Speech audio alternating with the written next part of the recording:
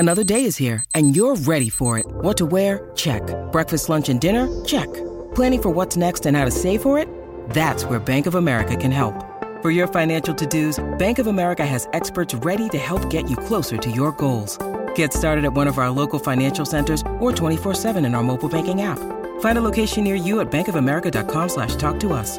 What would you like the power to do?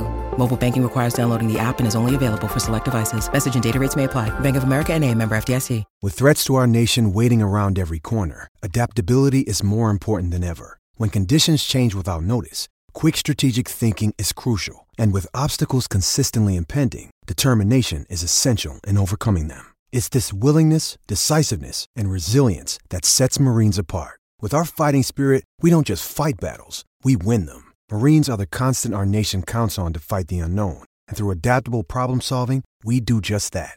Learn more at marines.com. Oh, to be honest, it's been an unbelievable start to the year. I've played some great matches. I've beat some quality opponents, and it's been great to get those wins under my belt coming into the Australian Open. So looking forward to getting started over here in Melbourne, and hopefully I can keep it going. Welcome back to the show. That was Alex de Minaur on the Today Show this morning. This time next week, the Australian Open will be in full swing. Thank God it's not starting today. There'll be no play on outside courts as we welcome in our SEN Tennis expert, Brett Phillips. Morning, BP.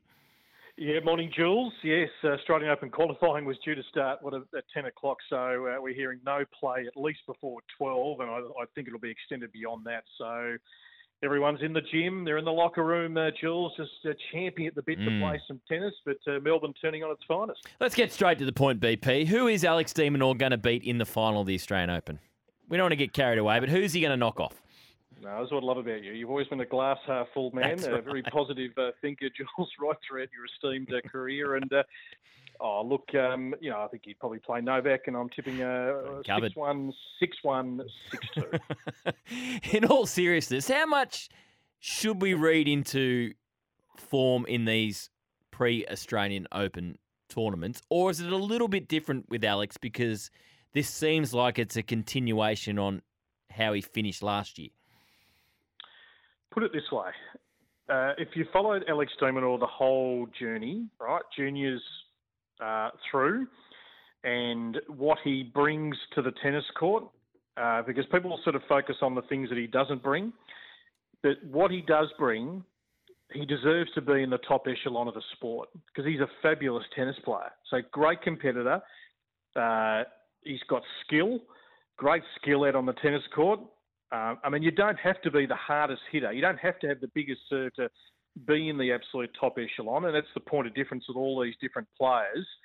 But, to win slams, you've got to have, that little bit extra. So he's building towards to see if he can find that because all his current assets might not land him a Grand Slam, but it can certainly land him, as is official this morning, inside the top 10. Now, there can be, it was seen across the journey. There's a gap between the top 5 and then 5 to 10 and then 10 to 20 and so on. So he's just taken another incremental step. He's got plenty of time. He's not even at his peak yet. So I don't know. There were times when I thought, oh, could he be? What can he be? But every time I watch him, he's adding something. He's a thinker.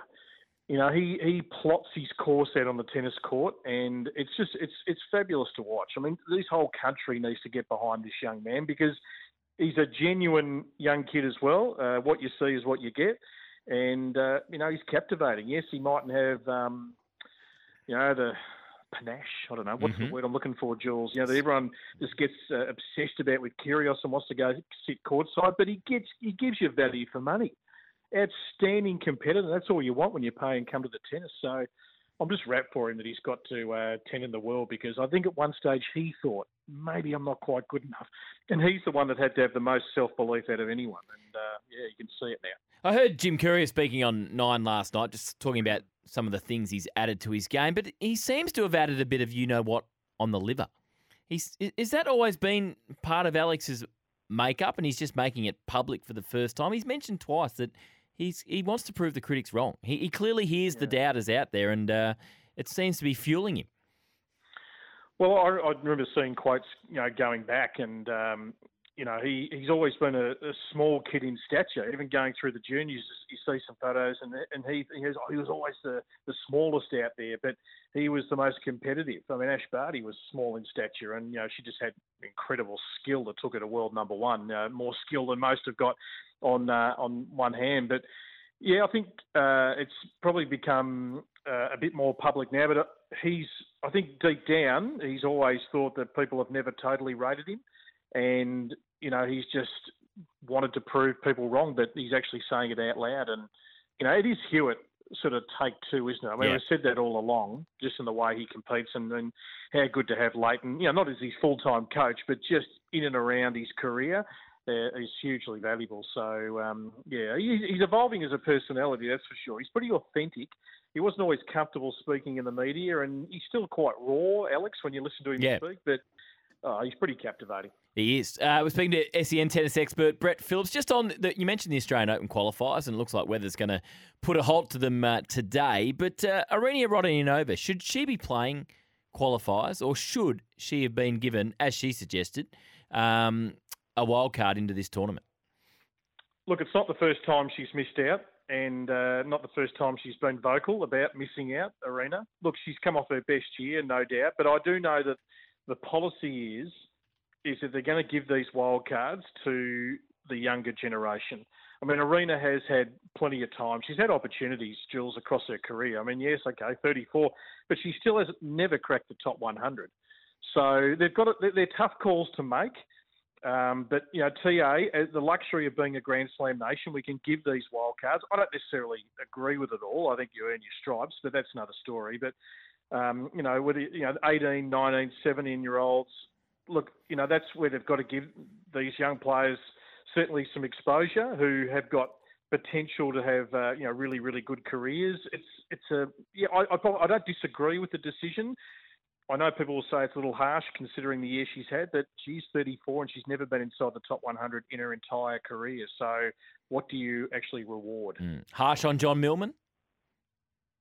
No, not really. No. And do you know what? And John may never say this publicly. I think he would have gone to TA and said, give it to these young kids. And that's who John Millman is. I mean, he's played next to no tennis in the last 12 months. I mean, the back is a huge issue. I mean, just to get out and play for one last hurrah is a huge effort for Millman. That back has been a lot more serious, and he certainly led on. And yeah, I don't think you just give a wild card for the sake of it. I mean, if he's a former Grand Slam champion, that's a different story. But John's had a workman-like career, done a great job to get inside the top 133 in the world, but he hasn't achieved the absolute top marks in the game. So, yeah, I think that's a fair call. Just one more before I let you go. We were all very excited about this man at this time last year after his performance in Adelaide. Thanasi Kokkinakis. I know he's playing in Adelaide again. Where's he at right now?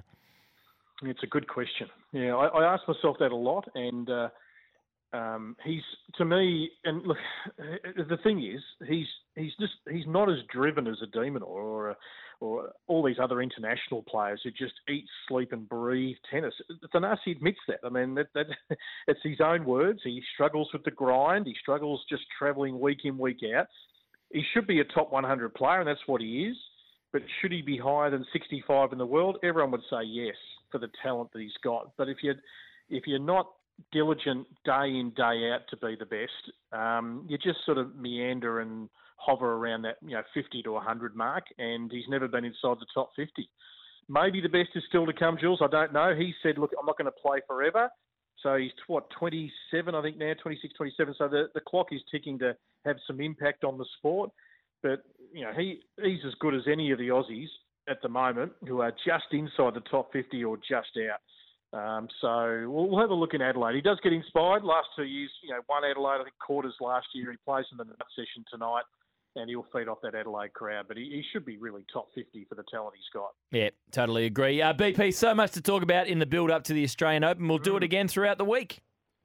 Pleasure, Jules. Have a great day. You too. Brett Phillips, SEN tennis expert. Melbourne's weather, just look out the window, 20 degrees, plenty of showers, so it's going to affect Australian Open qualifying for City Power, supplying power to the homes in the CBD and inner suburbs. Let's get to Nathan Gardner in the newsroom.